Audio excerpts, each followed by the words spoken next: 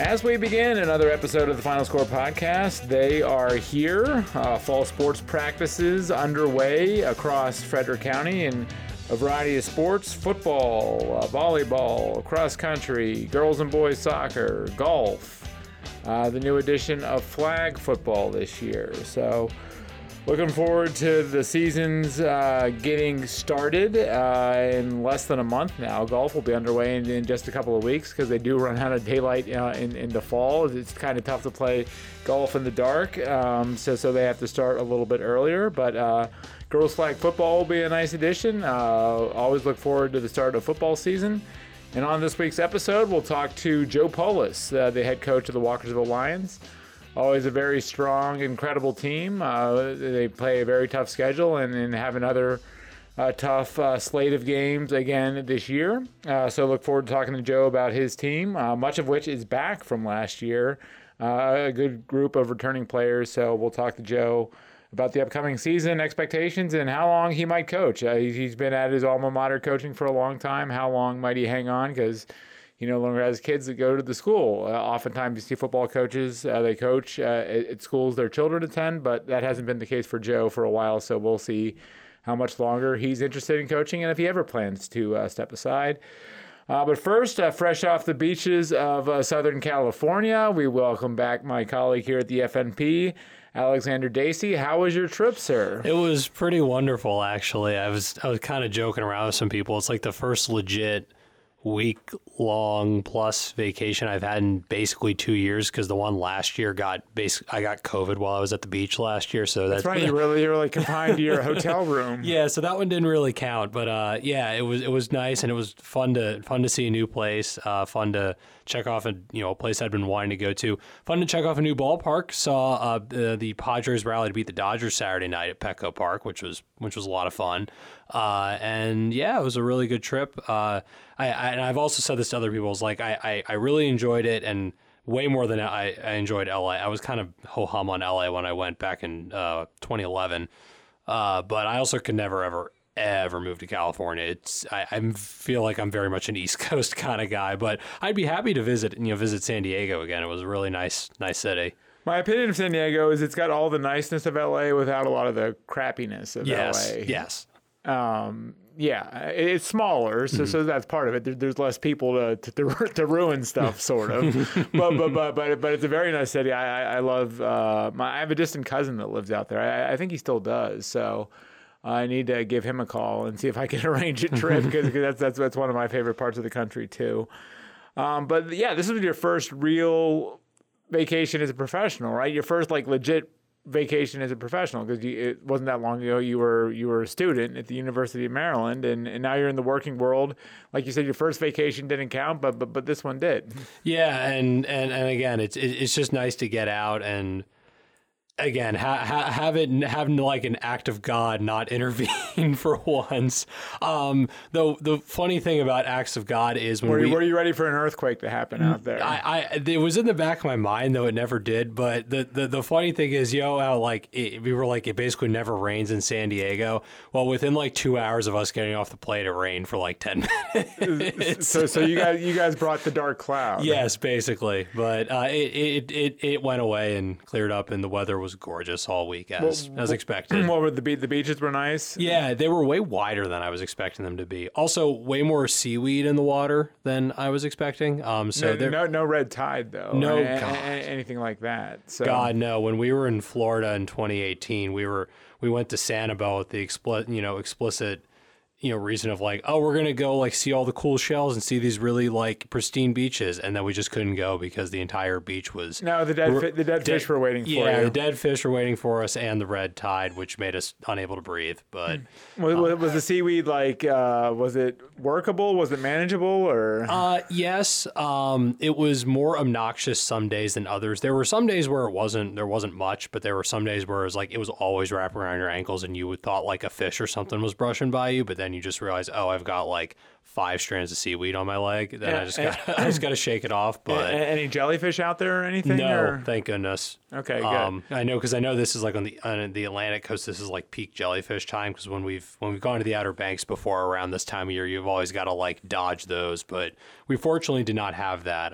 The only actually sea life we like saw in like our part of the beach, because we stayed in Mission Beach, which is like one of the many little beach towns, and that one's a little more like family oriented, so it's not as it was very busy for sure, but it wasn't like quite as busy as some of the others.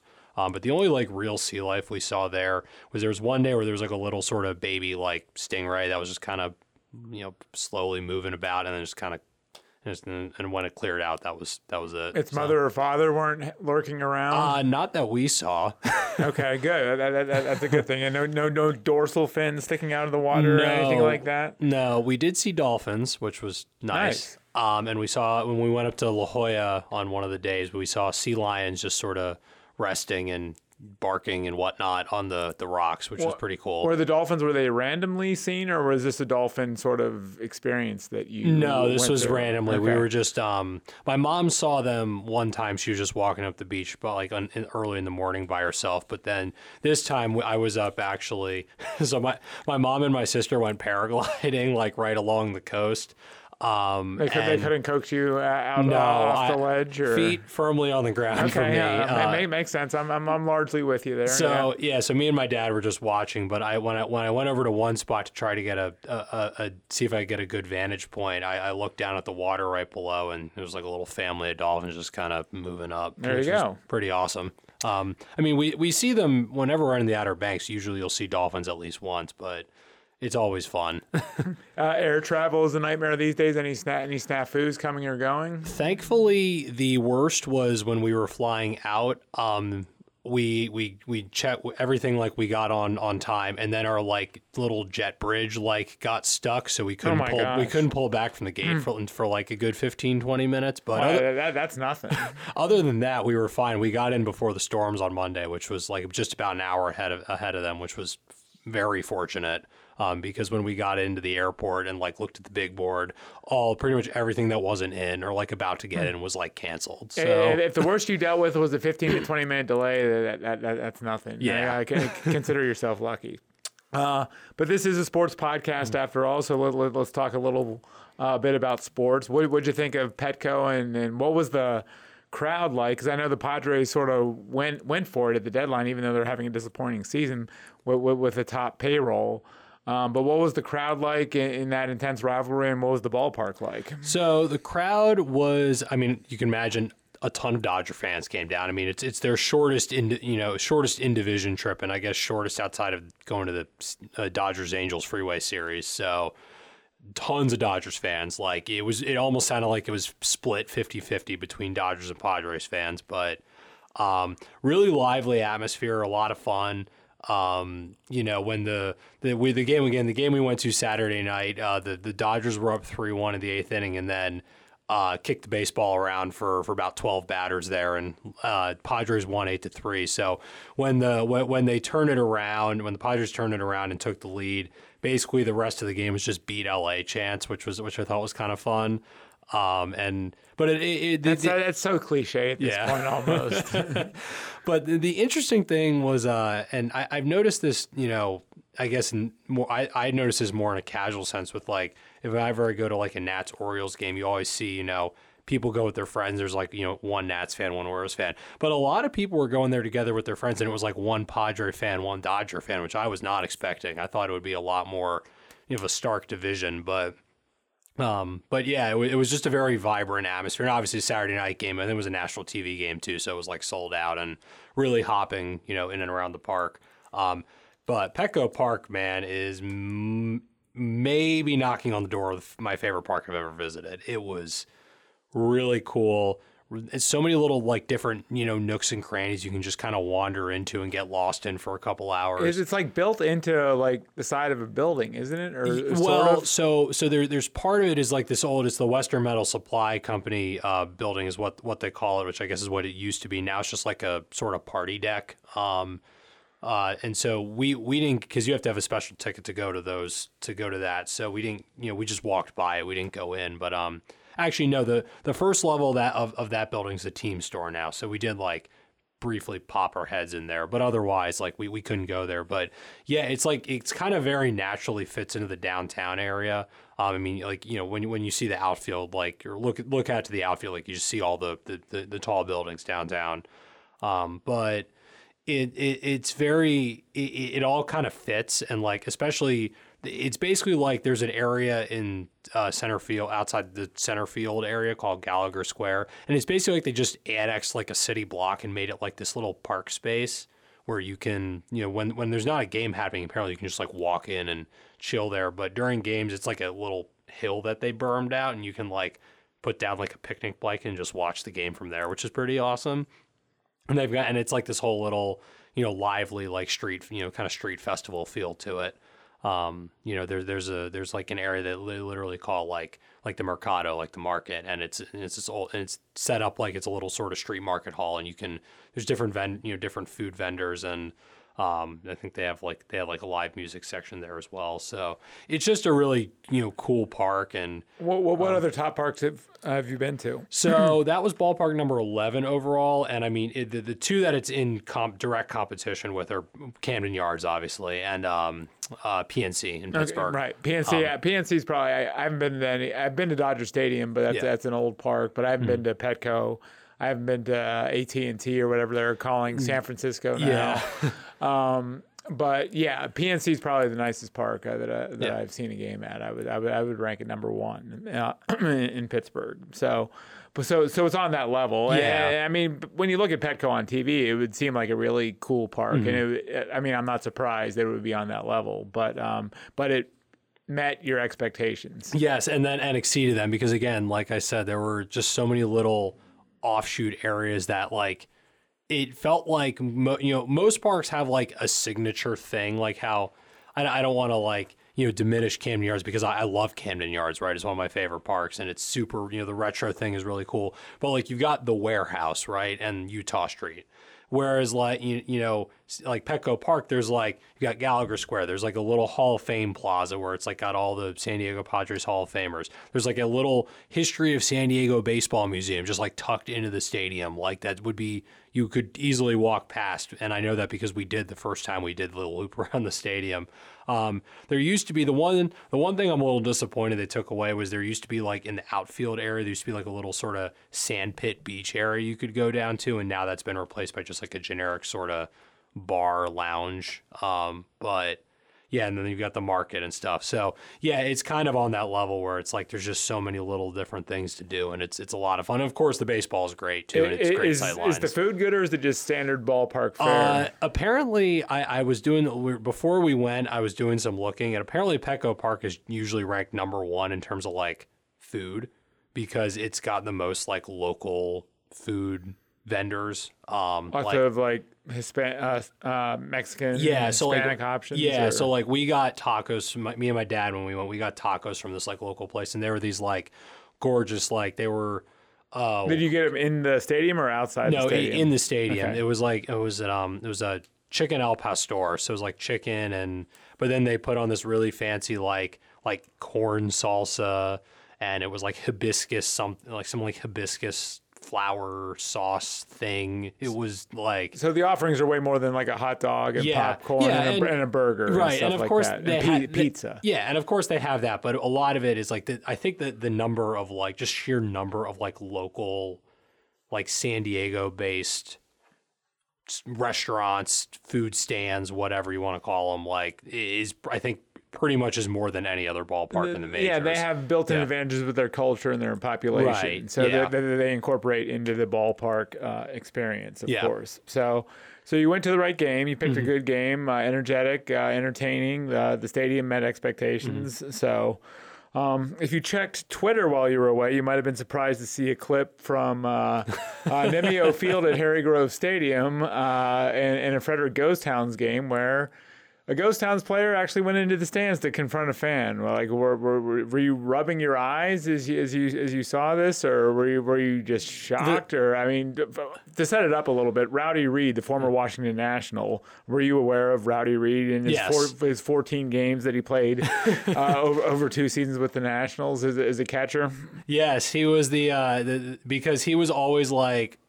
There was a period of time where he was always like just the perpetual AAA guy, where it was like, oh man, in the post Wilson Ramos period, like we have like no good catchers, so somebody's gonna be coming up, and it might be Rowdy Reed, and then he never did, and then he got suspended for PEDs, which was right. And I didn't know you were allowed to play while you were in the minors. It just applies to the major league. So I think he played in Fresno or wherever the Nats AAA affiliate was.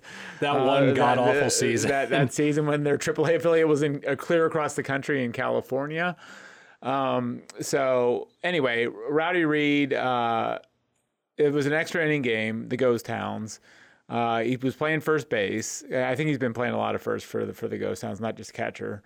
The Ghost Towns complete an inning double play. Reed catches the ball at first and then immediately starts trotting toward the dugout first base stands. And then he flips his glove toward the Ghost Towns dugout. And then the next thing you see, because the video was sort of spotty, he's in the stands and Ghost Towns players and coaches and personnel are chasing after him. And he's confronting a fan who I guess was giving him the business throughout the game. And this clip it got some traction. You wouldn't go on Twitter and expect to see a viral clip coming from a Ghost Towns game necessarily, but this did. And I don't think it escalated more beyond him just getting in this fan's face because it was all over within a minute, but he was escorted down. And I haven't checked every game since, but I don't think he's appeared for the Ghost Town since. He's a 29-year-old guy, and I'm wondering if his baseball career is maybe over at this point. Yeah, I don't know. And again, far from me to speculate on what's happened, especially because again, all I saw was that clip randomly pop up, and I was like, why is this on, like, not on like just some local Frederick thing, and it's on like all the big baseball like accounts are tweeting it. Yeah, there was a story in the New York Post. They were playing the Long Island Ducks, so that's probably part of the reason why the New York Post picked it up. But the story appeared in the New York. The New York Post at least had this on their website. Yeah. So I don't know if it made their print edition or not, but it was on their website. But this was far from the Malice in the Palace and Ron Artest and Steven Jackson, but still, like. And apparently this fan might have been saying some horrible things to him. Like, you sort of empathize and understand that he's fed up with this fan, but you just call security over and say, hey, tell this fan to knock it off or kick him out, or remove the fan. You don't take matters into your own hands and do this. So this was not the right way to go about handling a belligerent fan. And yeah, I mean, you wonder if he just ended his baseball career by going into the stands. So, but I'm sure you were shocked to see a Rowdy Reed Spire City Ghost Towns clip clear across the country on vacation. Yeah, that was certainly an unexpected surprise. And like, again, like I said, when I saw the clip at first, I'm like, oh, this just has to be like some random highlight, like the teams. Because again, obviously, I follow the team on Twitter, so I was like, the team maybe tweeted this out, or like some local baseball something or other posted it. But then I'm like, oh, this is like on like the Indie Ball report and like John Boy, and I'm like, this is not how the Ghost Hounds want to trend. No, unfortunately. Yeah, but had you forgotten all about Rowdy Reed? Like, had he fallen off the face of your earth, basically? I mean, before he got on the Ghost, before I saw he was going to be on the Ghost Hounds roster at the beginning of the year, yeah, because he came up for like you said, it was 14 games or something. Over 2 seasons. Yeah, he was 8 one year and like 6 the other. Yeah, he was like fine. Didn't move the needle much, and then his contract was up, and they just didn't re-sign him. I think he made, and now he's kicking around the Atlantic League, or maybe not anymore. But I think he made one start for the Nats. Yeah. To total, like he made 14 appearances, and I think one was the start. So, So yeah, the undistinguished career of Rowdy Reed comes to an unceremonious end. But anyway, fall sports are underway. I know you're really looking forward to the girls' flag football season. Urbana probably and Oakdale probably are a step or two ahead of the pack. Urbana for sure because they've been doing this for 2 or 3 seasons now, or really since the start of the pandemic. So, but Oakdale right behind them, and then maybe someone else can jump into the mix. Yeah, and I think that's just something we're going to have to kind of feel out as the season goes on because, those are the only two where we kind of know or it's established. Like you said, obviously Urbana's like the one that basically originated this. And then when they had their little like pilot half-season tournament thingy last year that they did, Oakdale won that. Okay. So those are really, like I said, the only two, I guess, known commodities. And then you've got to, and again, you probably have to assume a lot of the typical schools and some of the bigger schools would do well. So like, Linganore is probably going to have a lot of people and they'll probably be good. Middletown, Frederick, TJ, just because of size. I'm guessing Tuscarora probably will be somewhat decent. So, I know I just listed like, I guess half the schools in the county. But you do wonder about some of the smaller schools, right, like that have smaller student bodies, obviously, and like Brunswick has girls soccer and cross country and stuff. How big will their girls flag football team be? Because they're a small school gets spread thin pretty quickly. Right. Catoctin's sort of the same way. So those are intriguing stories too, because how popular will the sport be at some of those smaller schools? But football is underway. Football practice is underway too. What are you sort of looking for or expecting as the football season gets underway? I think everybody's kind of in unanimous agreement that like Oakdale, because they lost very little from last year and their sort of pathway in 3A cleared up, that they're I don't want to go too far out ahead and say they're the outright favorite for the 3A state title, but I would imagine they are one of the favorites and probably going to be the best team in the county this year. Yeah, because Frederick moved up to 4A, 3A. Yes. Linganore is still in 3A. Yeah. Damascus moved down to 2A, which is the other big obstacle. Right. So the path is cleared for them to some extent. Yeah, and then I guess the next thing is to sort of see, I guess, how the next tier shakes out, because Frederick lost a lot, but also returns a good bit. They do have a new head coach, so we'll see it. Have to see how that goes. Urbana, like all their offense is basically replaced, but their defense is still largely intact, and the Fraziers are still there. So and again, they also have a new coach. So how's that going to go? Can Linganore rebound? Can Walkersville put something together? Same with Brunswick. Now that they're in year three of Ethan Houck at quarterback. So they were a state semifinalist last year, and who's to say they can't do that again this year. The other under the radar interesting one, at least in terms of state prospects, is that Middletown did get bumped down to the 2A, 1A hybrid region. And I think they were the only school that we had last year that changed a level to like a level that another team we had was not previously in. Okay. So I'm just curious because I don't know much about the composition of that division. So maybe they're in good position to go far. They're always tough. They have to replace Carson Smith, who was not 80% of their offense, but they're always good. Right. And they'll find someone to be good. And they'll find a way, as they often do. Right. So it'll be interesting. Almost half the schools in the county, half the public schools have new coaches. Urbana and two of the coaches have been coaches in the county before. Ryan Hines has been a coach at Walkersville and Urbana. Now he takes over Tuscarora. Dean Swink has been the head coach at Tuscarora before. Now he's at Urbana. So two of the coaches are experienced. But what about Bo Traber, who's new to the area?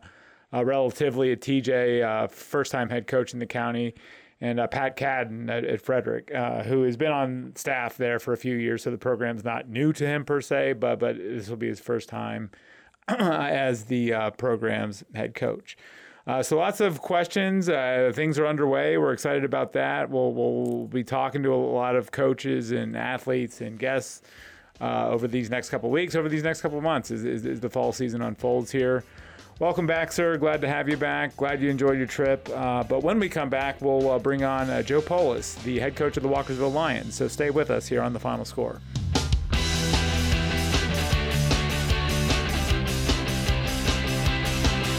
Well, by the time you listen to this, football practice will be underway across Frederick County, including at Walkersville High. And my guest this week is the coach of the Lions, Joe Polce. Coach, thanks for coming on. Appreciate it. Oh, yes. Thanks for having me. Glad to be here. How long have you been doing this now, Joe? This is my 29th season. Does it feel like 29 seasons at this point? Time goes by so fast. This will be my 14th year as head coach of Walkersville.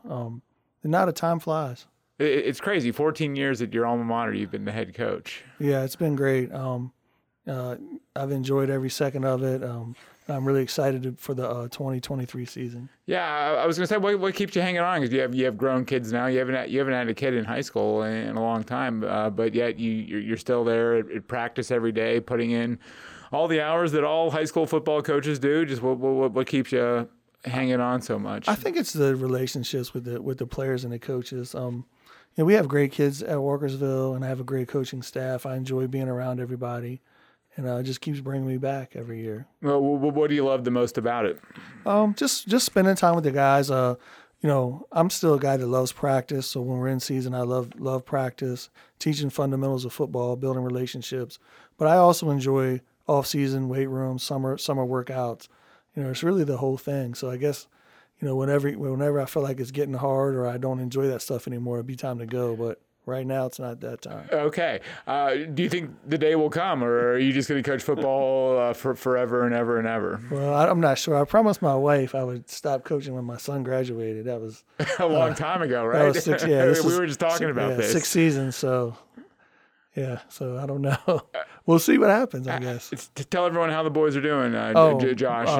My family's great. My older son, Jake, he just got married. Him and his wife, they live in Newmarket.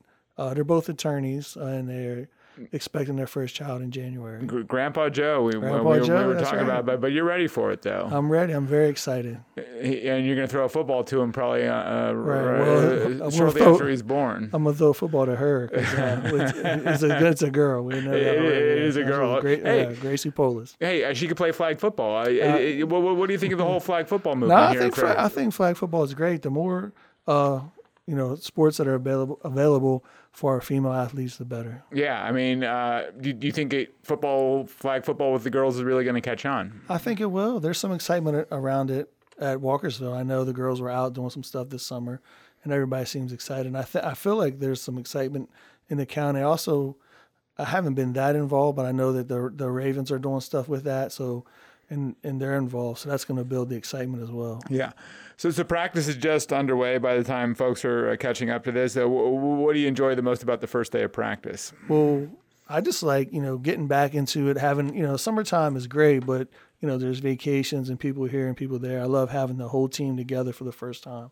Also like being able to get some practices in before teachers have to report back to work, before school starts. Last year, the first day of the season was the first day teachers had to work, so it made it kind of cramped and it was a little bit rushed. But this year, we don't go back to the 17th, so we have about a week and a little bit to just spend the time with our team and our guys. So it's going to be really good. I mean, obviously the heat acclimation is new within the last 5 to 10 years, but have you had to change the way you've practiced? I mean, it seems like in the NFL, you don't see two-a-days anymore. You don't see a lot of tackling to the ground in training camp. Have you changed the way you've run practice? Yeah, absolutely. We've definitely changed with the times, and we follow all the restrictions and guidelines. We actually got the opportunity to have the 12 summer practices this year, so we got those in. So I feel like we're way ahead of the game. That was a new thing for the state. And that was a great idea. So we're going to hit the ground running a little bit more this year in years past. How have you changed the way you practice specifically? Well, I mean, there is a lot less contact in practice than it was in the mid-'90s when we first started out. Is that good or bad? I feel like it's good. I mean, all the things with player safety. The kids are bigger, stronger, and faster than they've ever been. They do a lot of training, so I think it's a good thing to keep their bodies fresh, and we want to do all that stuff on Friday nights, and we'll do it when we scrimmage and that kind of stuff. So they don't really need to prove it through the week. We'll just work on our fundamentals and positioning and being in the right places, and then we'll go live a little bit in the summer, but we're gearing up for that first Friday. Okay, but football obviously is a very physical game. The kids have to be ready to be physical September 1st when the season starts. Do you feel they are ready? They are ready, given the way the current practice climate is. I think we will be ready. Yes, I mean I feel like we've been practicing this way for a number of years, and I think it works. I like our formula, and I think it helps the kids prepare for the games without being too beat up. So I think we try to find the right balance there. Staff still in place with Tyler Thompson? Yes, Tyler's still there. Yeah, all the staff that was there last year is there, and then we've added former TJ Shepherd player, former TJ head coach Bobby Humphreys is joining our staff this fall. Bobby, awesome. Yeah, he's a great guy. He's done a great job. Jumped right in. Yeah, I mean he had he was dealt a pretty tough handover at TJ. Yeah, he's a good coach, and he's a big addition to our staff, and we're super excited to have him there. What's Bobby going to do for you? He's going to coach tight ends and linebackers. Okay. And he brings a lot of energy, obviously. Yes, he does. And he lives in Walkersville, and he's got 4 kids, 3 boys. They all play, and they're all in the youth football program. So in the Walkersville district. Yeah, Walkersville. Will they go to TJ? Because can Bobby have kids that go to Walkersville instead of TJ? It seems like it would kill him if his kids didn't go to TJ. I don't know. You got to ask him that. I mean, he lives in Walkersville, so hopefully they go to Walkersville. They always have blue and gold clothes on. Okay, so. Well, I'm sure. And I'm sure Coach Humphreys would be fine with whatever. Right. It's a fun spirited rivalry. How'd your summer go? How'd the 7-on-7s go? And just how'd your training go over the summer? Summer was great. Training was great. We actually won one of the Ravens 7-on-7 You tournaments. did? Okay. We did. We have a lot of returning players at receiver. So our 2 top receivers are back. Just Donovan Cody and Darius Eubanks. Okay. Yeah, they did a great job, and it's a strange situation, but we have our 2021 starting quarterback is back, and our 2022 starting quarterback is back. Last year was Brad Dawson, and 2021 was Gavin Hughes. Okay. So they're both back on the roster now. Gavin did not play football last year? He did not play football last year. So how'd you twist his arm to get him back in the fold? He was excited to come back. He was excited to come back, and he went to a couple different schools last year, but he was excited to be back at Walkersville, and he had a great summer. He's done a great job. Okay. Is he – are they competing for the job? Absolutely. Yeah, absolutely. They've been switching in and out all summer. It's pretty even right now. So, but we tell them all, football's not for shorts and T-shirts. It's shoulder pads and helmets. So it'll all get decided here in this pads for the first game. When do you hope to have a decision? And when do you hope to have someone in place? Ideally. I mean, it might not work out this way. I would kind of like to know for sure going into the second scrimmage so we can treat it like a game week. Okay. If we don't, then definitely going into week 1. I want to go through the schedule, but who are you scrimmaging? All right, we're scrimmaging. We always scrimmage Wild Lake. And I think Douglas is going to join us this year. So Wild Lake and Douglas. Okay. Down at Wild Lake that first Saturday. And then we have North Hagerstown, hopefully at home, for the second scrimmage. Okay. You have North Hagerstown at scrimmage, and then you open the season against Liberties. Liberty away. That's a pretty tough opener, is it not? Right. They actually beat us last year. It's been a good rivalry, and we've played them every year. I've been the head coach. A lot of the times we were able to win that game, but a couple of times they beaten us, and one of them was last year, and they beat us pretty good. So. Yeah, I mean, they've had some good teams recently. I mean, I know the one year, 2018, I believe it was, when Oakdale had their really good season. I think Liberty had a run, and Oakdale was one of the first teams to knock them off. That was the first year. 2018 and 2022 are both years that they beat us, and they had really good seasons. All right. So Liberty's your opener on the road, so that'll be a test right out of the gate. Then you go to Poolesville, who you've played in the playoffs recently. We just played them in the playoffs. They actually come to us. We play Poolesville home, and we're excited about that. We're very fortunate to get that game. And then week 3, we go to Linganore. Yeah, you always have Linganore early. We always have Linganore early. It's always on a weird week. It's a Thursday night game. So yeah, that's because of the ESPN game. It is the ESPN game. But the Ocho but I think they're the Ocho, ESPN the Ocho. Yes. But I think there's a Jewish holiday that way. Friday, yeah, right. So that pushes the game to Thursday. It is what it is, but knocking you out of your routine a little bit. I mean, coaches don't generally like that, but does it bother you or? It doesn't. We obviously don't like it, but in situations where everybody's in the same boat, they're playing the Friday before and they play Thursday, so we have the same prep week. So, I mean, it's fair. So right, it's not I'm not sure if you talk to Coach Connor, he'd much rather play on Friday too. But right, it is what it is. We're both in the same boat, so we'll both get ready and we'll be ready that night on Thursday. So you guys, I mean, you don't duck people on your schedule. You never have. You have Ligonor away, and you guys are a 2A school, and you're 2A. Playing 3A Ligonor. Then you have Westminster at home. Is Westminster a new addition to the schedule? Westminster is a new addition. Frederick County likes to shake things up schedule-wise. So, we got TJ and Tuscarora were taking off our schedule. We offered to play Urbana. Urbana wouldn't play us. So why not? You got to ask them. That's an Urbana thing. I'll ask Dean about that. So. Right, they wouldn't play us, and then Westminster agreed to play. So, but they're 4A, aren't they? Or 3A? I think they're 3A. Okay, but still, it's a bigger school. You're punching up a weight class there. Then you play Frederick High, who's a borderline 4A school. They're 3A, 4A this year. Right. Okay. So you're punching up a weight class there, and they're coming off their awesome season. Yeah, they'll be good again. Yeah, but you get them at home. You're at Ligonor, right. But then you get Westminster and Frederick at home, and then you're playing. I'm missing a game on the schedule here. Do you know who you play after Frederick? Right, it's some kind of order. I always focus just on the first quarter, of the season, the first four, but. We go to Brunswick and Catoctin. We have Oakdale at home and Middletown at home. You do play Oakdale, okay. Right. And Oakdale's obviously Oakdale's very good. Loaded this year. Right. Middletown's very good. Catoctin will be improved, and Brunswick has all their guys back. So but Brunswick has a three-year starter at quarterback. Right. So your schedule's loaded. I mean, there's no doubt about it. But now that the schedule is less important, that you sort of like that probably because it prepares you for the playoffs, right?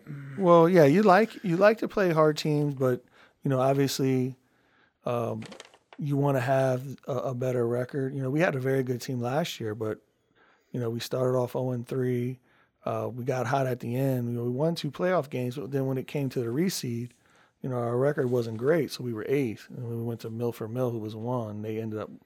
Being the 2A state champion. So but that was a good game, though. Yeah, we were winning 7-6, and we had our chances in the second half, but we didn't. Yeah, a mistake here, a mistake there. You can't. Right. You can't make against a good team, obviously. Right. It was 14-7, and they stopped us at the goal line.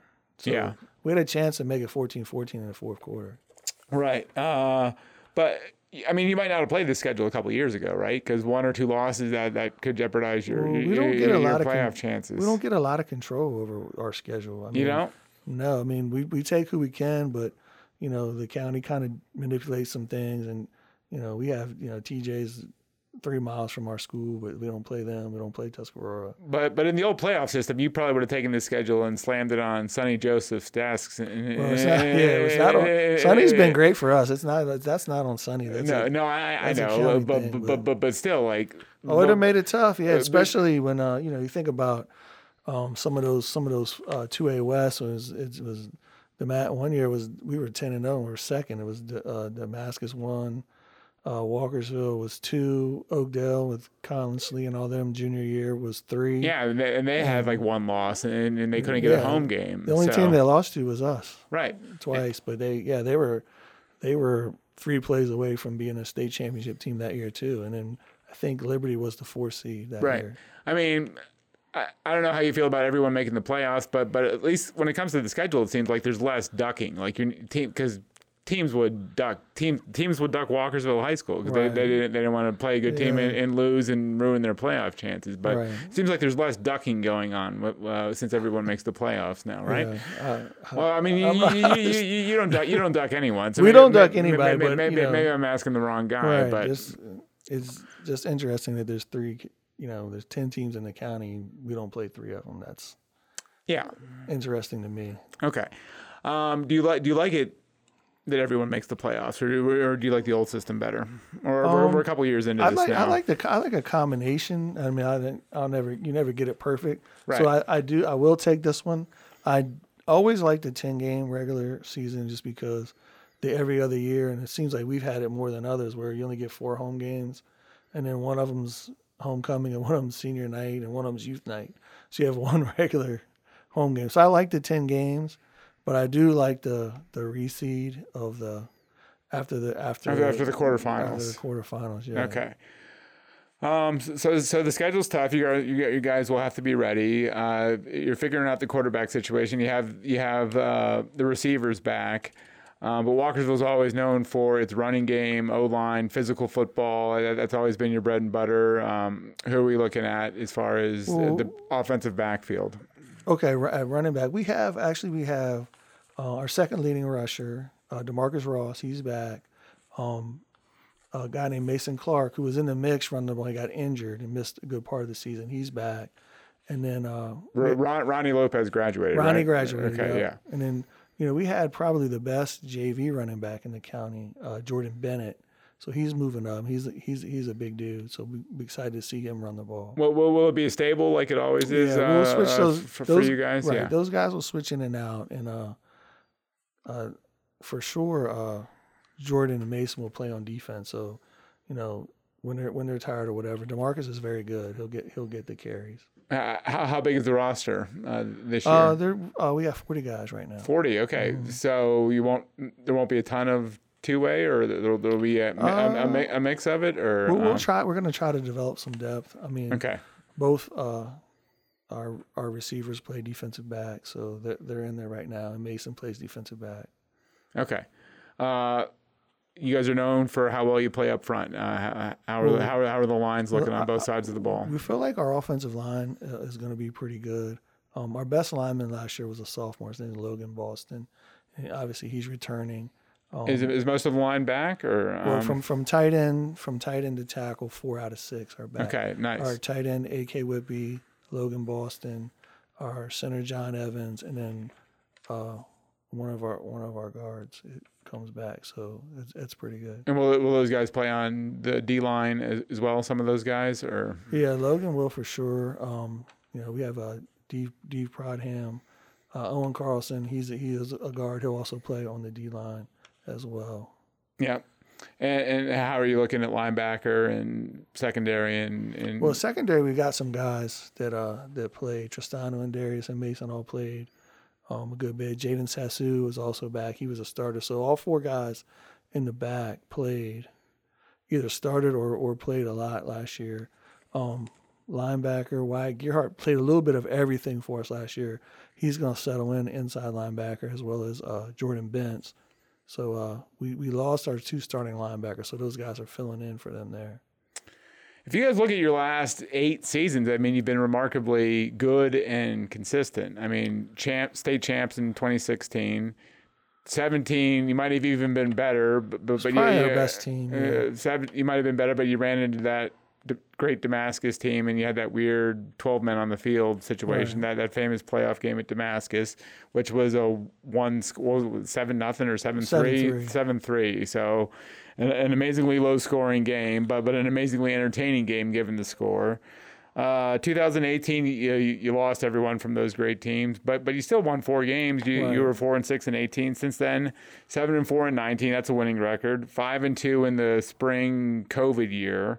And you guys were the best team, I think, going into those last couple of weeks. I think you won at Leganor. Right, we won our first. You won your first 5, right? 4 or 5. Yeah, and then Middletown got you at the end, Middletown beat us twice. Okay, they won. They were the county champs. So we were runners up in the county in the COVID season, but we were very good. Right, and then, so were they. Right, and then 21, you're 7-5 last year. You're after the 0-3 start, you're 6-6. Right. What would you attribute that consistency to? Why have you guys been so good? I think it's just we talked a little bit about it earlier. All the time we put in the off season, the kids buy into the weight program. We start working out in January and try to build it all the way through. We're working 4 days a week in the summer, either with weightlifting, conditioning, or 7-on-7, And I think it prepares everybody for the season. And we have this, a consistent offense and defense and game plans and philosophy. So I think it just builds on itself, and the kids know what to expect and they believe in it. I mean, do you have a line? I mean, some of the kids probably weed themselves out, but you set expectations and I mean, the kids know what they have to do to sort of play for you, right? Right, absolutely. Anybody that's willing to put in the work, we want them in our program. Absolutely. Yeah, they don't have to be an all-pro or anything like that. Yeah, we've had all kinds of guys contribute over the years. But you say, give me the kid and we'll make them better, right? Absolutely. Yeah. We develop our guys. It's a smaller school, so whatever we get is usually what we have, and it's up to us to make them better. Well, what will the football look like this year? You guys will be pretty balanced on offense, run heavy. I mean, with an experienced quarterback and the receivers, might you throw a little more? Yes, it's going to look a little different. We will throw a little bit more, way more 3 wide receiver sets. If you saw us against Brunswick or Middletown last year, that's what we're going to look like. We like both our quarterbacks. We love our receivers, and you have to play to the strengths of your team, and that's our strengths. And we do have good backs, but we want to spread the defense out a little bit, make them cover us, and then we can run the ball inside. Well, what's the value of having an experienced quarterback back there? Well, it's just them being able to make all the throws, being able to make plays in big situations, keep their poise. We play a lot of good teams, but just for them, for example, going to Lincoln week 3, there'll be tons of people there, and being able to command the offense and make the plays that are need to be made in a huge situation. Both those guys have done it multiple times. You guys always play Lincoln tough, and you often play weird games over there. Wasn't it one year where it was like pouring rain and and you went for 2 because it was going to be dicey kicking, or no? All these years are running together in my mind, we didn't go for 2. You did. The extra point got blocked. It went to overtime, 0-0. It was pouring rain. Yeah, no one could do anything because of the weather. Like, it was impossible to move the ball. We both scored in overtime. They scored first, kicked in, made it. We kicked in. We didn't make it. Got blocked. Right. Who's going to be good? Everyone again in the county, or I can't think of anybody that's going to be bad. I mean, at least that we played. Right. I mean, I mean, your schedule's loaded, and even the smaller schools. They're good.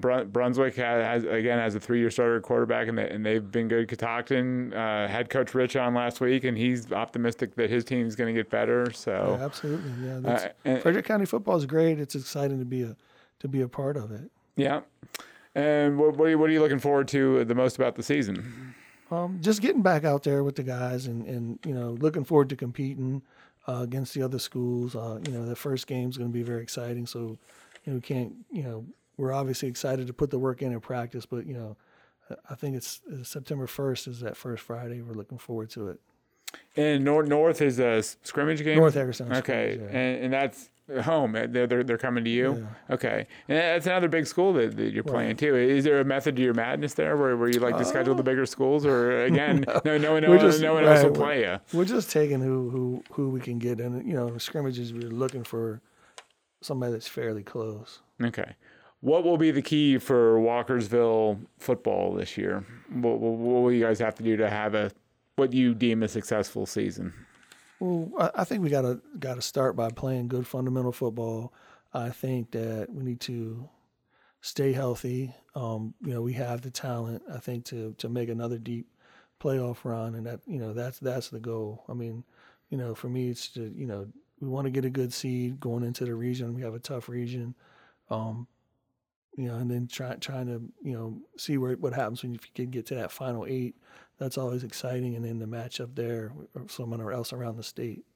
Do you manage? I mean, you practice differently just because of you're adapting to the times and the way kids train now and the health protocols and stuff. But now that everyone makes the playoffs in Maryland, do you manage the season differently? No, not really. We're trying to win every single game. Yeah. I mean, But you're not holding back. Like, we're in the playoffs. Let's not do this, or let's not. No, play we this don't really hold. We don't really hold anything back. We're trying every week. We try to do whatever we can to win the game. Right. You're pretty simple and straightforward, Joe. That's what I like about you. You don't complicate things too much, or it doesn't seem like you overthink things very much. I'm probably not smart enough to do that. So.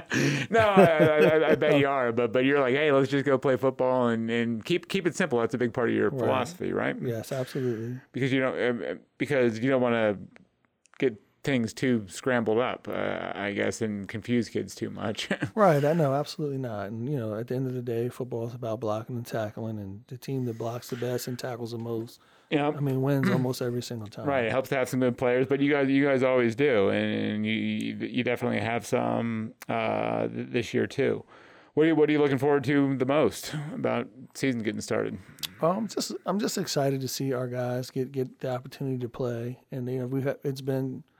January, I can't remember the exact date, but, mid-January has been a long time. They've been working, and, we had a great summer. It was 9 weeks of summer workouts, and, I'm just excited to see them get out on the field and compete against another school. Yeah, that's what I mean. Like, competing, you guys have been banging heads against each other. Like, right. that scrimmage is nice because you get to hit someone else, right? Yeah, absolutely.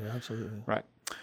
Well, thanks for coming in, sir. Thanks for having me. Look forward to the start of the season. Joe Polce, 14 years now, is the coach of the Walkersville Lions, and they should be in position to have another really good season. So, Joe, thanks again. Oh, no, thank you for having me. And thanks to Alexander Dacey for coming on earlier, talking Frederick County sports, to my producer, Graham Cullen, who puts the podcast together each and every week, and all of you for checking us out. Appreciate you listening.